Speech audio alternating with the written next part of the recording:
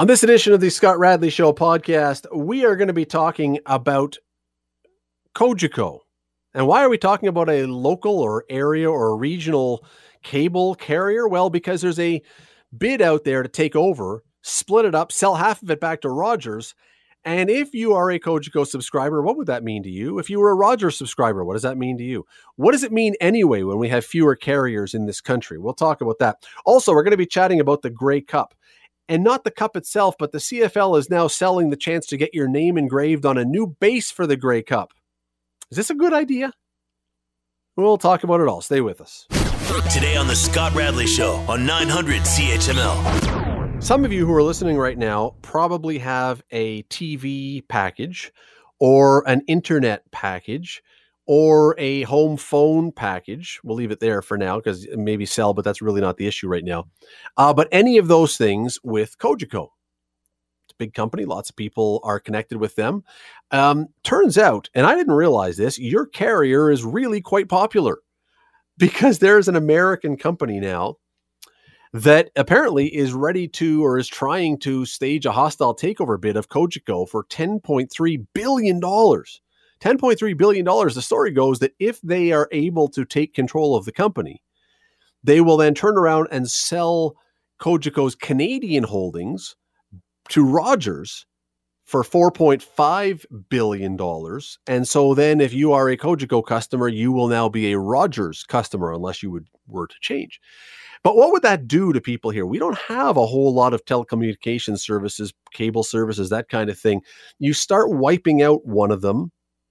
What does it do to the competition? What does it do to your rates, to what you're going to pay?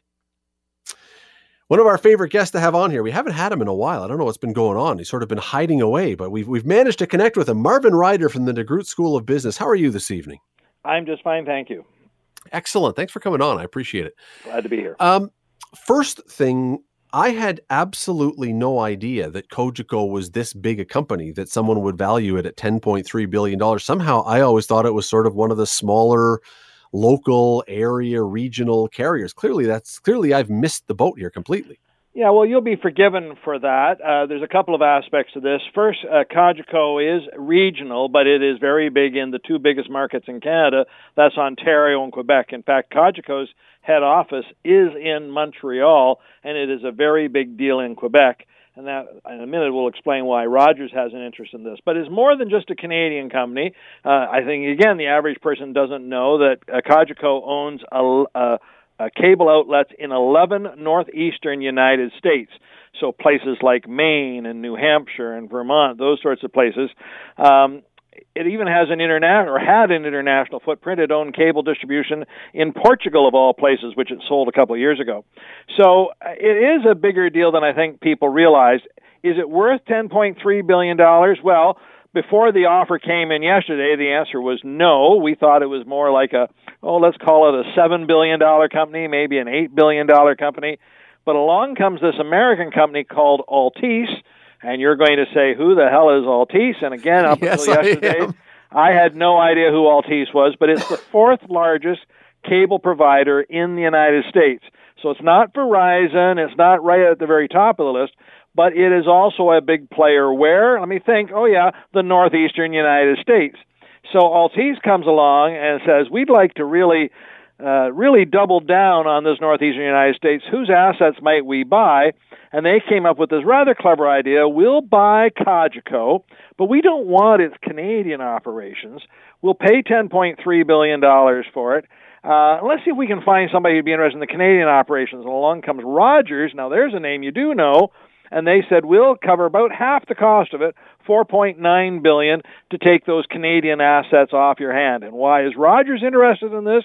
Rogers' empire is almost coast to coast, but they have a big hole. Let me think, where do they have a big hole? Quebec.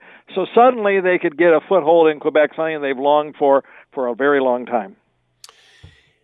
All right, so let's play along, because right now the people who control Cogeco have said, we're not interested in this. I don't know whether they really aren't or if they're just driving a hard bargain and maybe can squeeze $1 billion or so extra out of the people and on you go. But nonetheless, let's say that this were to happen. Let's say they were to at some point accept this bid. we don't have, as I said when I brought you in, Marvin, we don't have that many cable, internet, whatever providers in this country. Right. You remove one of those. Is that not a recipe just to drive up prices because competition goes down? Well, I'm going to answer your question, but let me just go back to where you started again. Who owns Cogeco? It's a publicly traded company, but 2/3 of the stock is owned by a family, and that's not that unusual. You think of the Rogers family with Rogers and so on and so forth. This family is called the Audet family, Audet. Again, you'd never heard of them before. They kept a really good low profile. And when this hostile takeover bid was announced yesterday, their first response was, no way, we're not interested, take your offer and leave, even though the offer was a 30% premium over the stock price and was a cash offer, meaning you sell me your shares and I'm going to give you a great big bucket of cash. They said, no, thank you. Now, is that reason for saying no? Well, we may sell it to you if you give us 50% premium or 60%. I don't know. Maybe they just don't want to see Rogers get the asset. It could be something personal.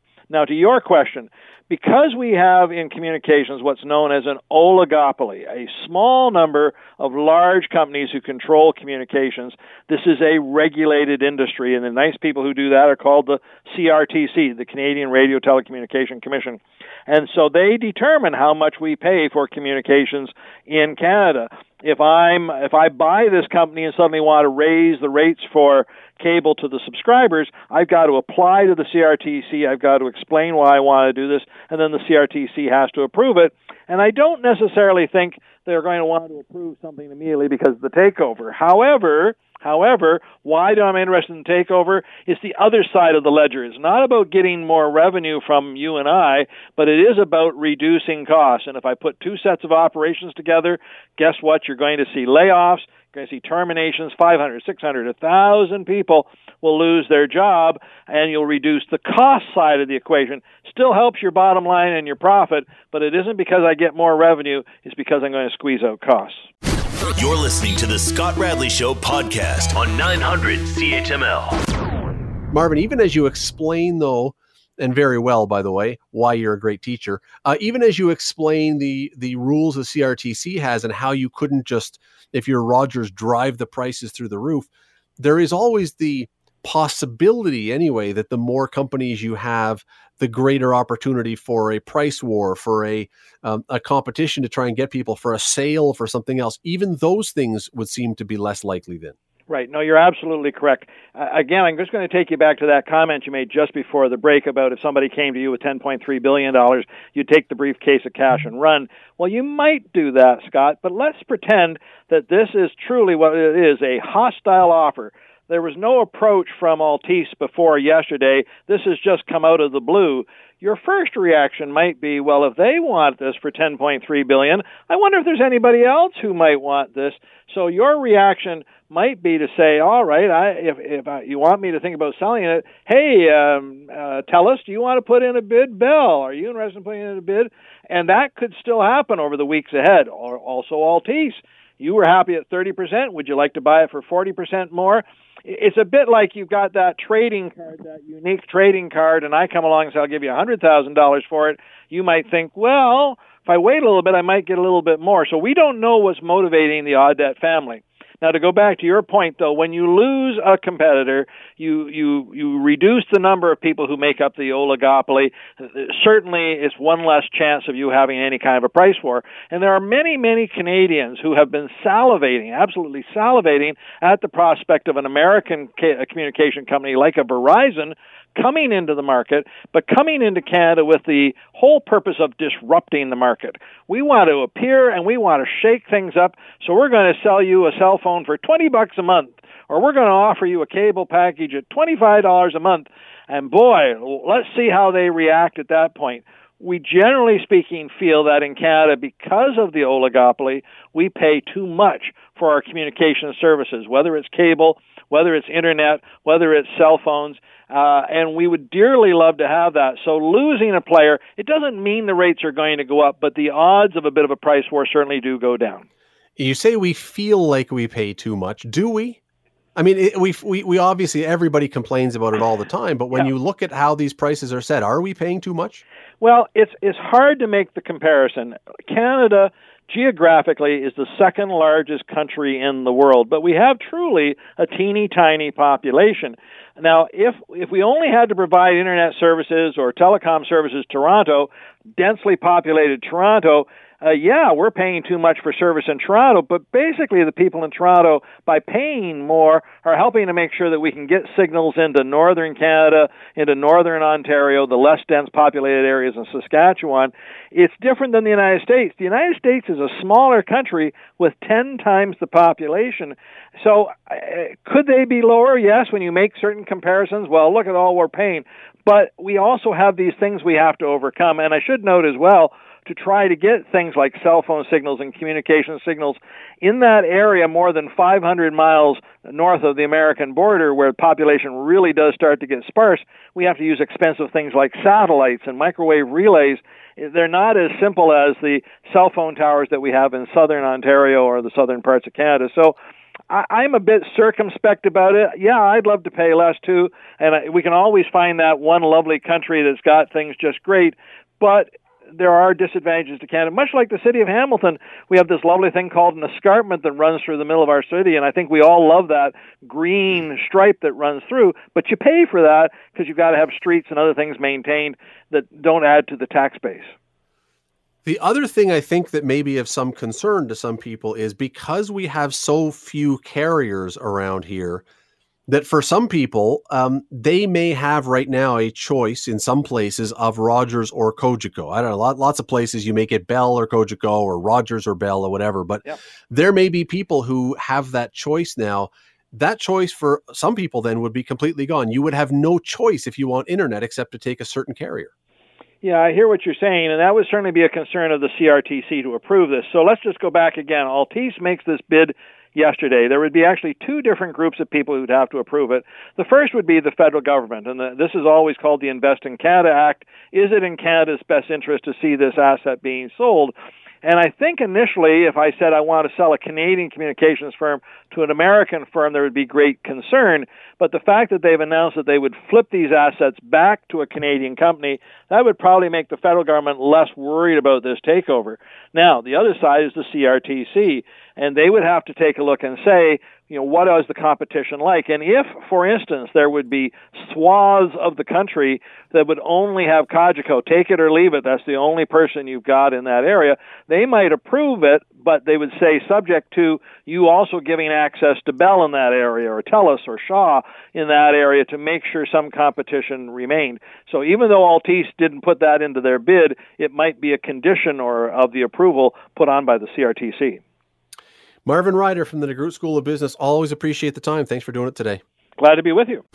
You're listening to the Scott Radley Show podcast on 900 CHML. Let me bring in our good buddy. He just finished doing the news. I think he went home. I think he probably had a pita pocket or pizza pocket or something, had a quick nap. Now he's back on the air. Rick Zamperin. How are you, Rick? Welcome back. It's been a while. Hey, Scott. Tuna melts for the record. And tuna melts. Excellent. Digesting as we speak. So there you go. Let me bring, I want to talk to you about this thing, and some people heard about this the other day. I've been meaning to get to it, and again, there's just been so many things going on. The Canadian Football League is announcing, now everyone knows that the season has been canceled and things are rough and there's all kinds of concern for the league and everything else. Anyway, in the midst of this, the CFL announces that they've got this great new opportunity for you as a fan, you being anyone listening, not just Rick Zamperin, although you are a fan. The Grey Cup from now on is going to be sitting apparently on this new base that is called the fan base. Very clever play on words. And you can get your name engraved onto the fan base. Let me read what the CFL website says. Fans can have their name inscribed forever on a permanent new base, a beautiful 48-inch high tribute to CFL fans crafted from Canadian maple and aluminum, upon which the iconic Grey Cup trophy will be placed at all public appearances. And Rick, you can get this for the incredible low price if you're a season ticket holder of $349. If you're not a season ticket holder, $399, your name can be etched into this fan base. At that price, I don't even know if it's possible for you not to do it. Will you be doing it, Rick? Will you be signing up to spend that money to get your name etched into the fan base? I will not. And it's not to say because I'm not a big-time CFL fan, because I love the league, I love the players in the league. And I kind of like this idea. However, there's a big but here, and it's the timing of this. Because while I am 100% confident that the league rests on the shoulders of its fans, because without the fans, there would be no league, because we as fans pay the salaries. We as fans really are the economic engine of the ownership groups. Without the fans, again, there would be no league. So I like the idea of, honoring the fans in this way, having their names inscribed on a permanent base in which, the pinnacle of Canadian football sits when it's not being hoisted by, the championship winning team. The but in all this, and it's back to the time, the Canadian Football League cancels its season. We know that layoffs are occurring around the league. We know that players are hurting financially. So the dollar point, the price point on this, as you mentioned, $349 for a season ticket holder, $399 for a non-season ticket holder. And I'm not sure how many names this base can hold, but it sounds like, being 48 inches high, probably a heck of a lot of names. Well, especially when you see the picture of it, it's not just a rectangle. There's all kinds of different pieces, which means there's all kinds of different sides, which means there's more than 4 48-inch long areas. I mean, there's room for lots of names is the point of that. Yes. But here is the point. Here's the but in all this is, now you've just canceled your season. Now you're asking fans to dip into their wallets, dip into their purses, dip into their bank accounts, because as a league, they have not paid a cent to attend the game this year. Let's go after the fans for them to pay for this, amazing, lifelong tribute to them. And we can, line our pockets during this, incredibly tough time as we enter our off season. The timing of it is absolutely atrocious. It would have been way better if at the start of the season, hey, we're celebrating, the Grey Cup in a unique way. This is your opportunity to get your name on this Grey Cup base. Whether the price point is the same or not, I think is regardless. I think the timing of this just stinks. Well, look, I mean, I get that it must be desperate times financially for the league. And so you're looking for creative ideas to try and find ways to bring in money. So, I'm going to cut slack there because I mean, they've laid people off. It's very clear. These are very difficult times. And this is, it's whether you agree with it or disagree with it or like it or not, it's a creative way to do this. But I am sure, Rick, that there are some season tickets in the CFL that you could get for $350, a single season ticket. There's got to be somewhere in the league. So you're asking people to pay the amount of attending every game for a season, give or take, to have your name etched in this aluminum thing. I don't know. Yeah, and again, I like the idea. I think the premise of it, to honor the fans, is a cool idea. It's a neat idea. I know, many fans have already, dipped into their bank accounts to do this, and some are doing it for family members who've been season ticket holders for decades, which is pretty cool. But it's as I said, the timing isn't great. I know that players are going to benefit from this as well, which is, if you're a fan, you want to help out the players. This is a league where you get to see the players a lot more often than they do in the NFL or any other sport, really. It's a really community-based kind of league where the players are kind of intertwined in community events and going to schools and whatnot. And I know other leagues kind of do that, but I think the CFL does a better job of it than any other league out there. But yeah, I mean, you're basically asking fans to, instead of attending 9 games this year, get your name on this Grey Cup base. And really, there's only going to be one of these bases. So if it's on display in BC and you're an Ottawa Red Blacks fan living in the capital and have paid $399 to get your name on that, you're not going to see it unless it comes to your city. And yeah, it'll come to your city probably at least once a year, if not 2 times. But it's not a thing that you can bring a family member to or bring a buddy to say, hey, you got to see this thing. Oh, wait a minute. It's in Regina right now. We can't see it. So unless they create 9 of them or 10 of them, wishful thinking for the Atlantic franchise to come in, because I understand there's 10 pillars on this base to represent the 9 teams and the would-be team in Atlantic Canada. yeah, you might miss it if it's not in your community, and you've shelled out a few $100s to get your name on it. Let me say once again that I understand these are difficult times, and I understand the CFL is looking for creative ways, and I'm not going to blast them for looking for a creative way to try and find some money to help ease through this. Again, that's not what I'm doing here, because these are tough times. There's absolutely no question. My only, besides the price point, which I think is high, but again, I understand what they're doing. My issue with this is a philosophical, puritanical, if you want to call it that point. And that is this. I am a traditionalist. I am a purist in the sense that I am a firm believer that the only way you should be getting your name engraved on or anywhere close to the championship trophy is if you win it. If they had found some other way to do this, okay, but somehow to me it seems almost sacrilegious that your name is being etched on something that is going to be touching or next to or part of or connected to the championship trophy. To me, that is the area where the players and the guys who have bashed their bodies to bits to win get to live, not me. Yeah, I would agree with that too. And I know the CFL has kind of staged this as, the players are standing on the shoulders of fans, and, this base is made up of fans' names. But I think each team could have capitalized this on themselves. Let's just say that the Tiger Cats, for example, could have charged fans $99, and for that price, you're going to get your name inscribed on whatever, the goal line, the steps leading up to your section, your seat, whatever the case is, the field goal posts, and it may have made a lot more money for that particular franchise. I understand what the league's doing. As you mentioned, yes, very tough times. The players and the league going to benefit from this.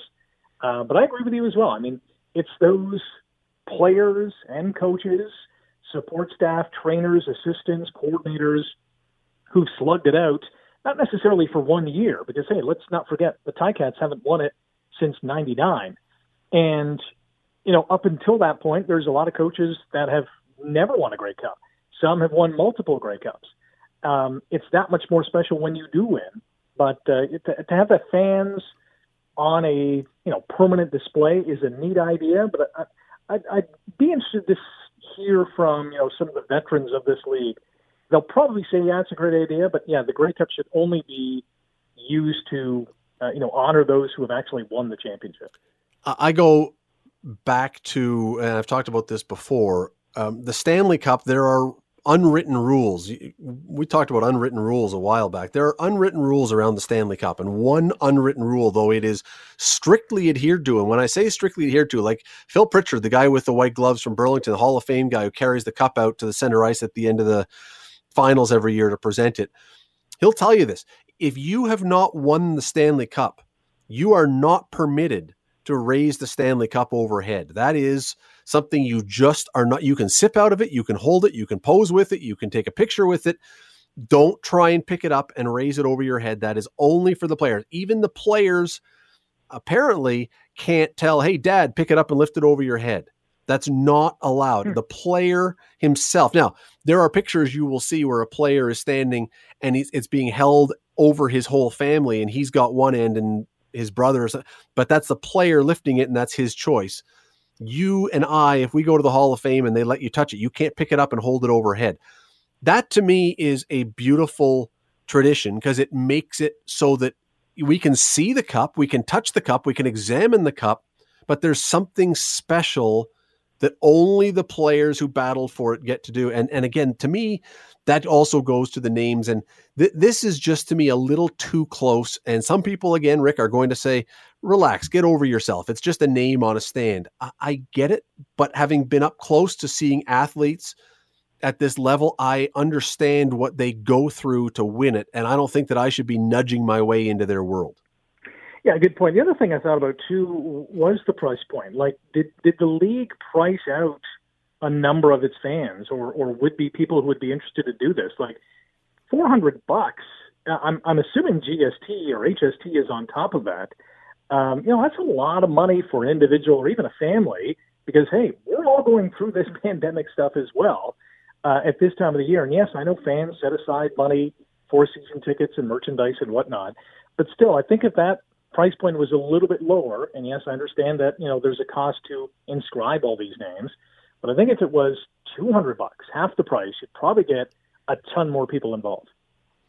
We'll see. I mean, we'll see if it was overpriced, because I think if we suddenly see a deal on this, I mean, Rick, what happens if they bring this fan base out and there's not many names on it? It looks awful. I mean, at some point, if it's overpriced, they're going to have to do something to try and get more names on it, because you can't bring it out with 100 names on it. But that's the difficulty too. I mean, if you had 100 names on it and it's, late October 2021, a full CFL season's in the books, Grey Cup is in Hamilton, and it's the Ticats and the Stamps for all the marbles, and there's 100 names on this. There's no way the league could say, all right, we're having $100 kind of bargain on getting your name inscribed on this base. Everyone who paid $400 would be at the CFL's head office saying, hey, I want my money back. Yeah, that'd be a terrible look. Well, we'll make the new one smaller. You're in 3-point font. Bring an electron microscope to find your name. Or if there's only 100, you just make the font bigger, so it looks really full. Yeah, each name has a hyphen and goes over 2 layers. Let me change tack very quickly to another topic that I wanted to ask you about today. Steve Nash, great Canadian basketball player, 2-time NBA MVP, announced today as the new coach of the Brooklyn Nets. No coaching experience whatsoever.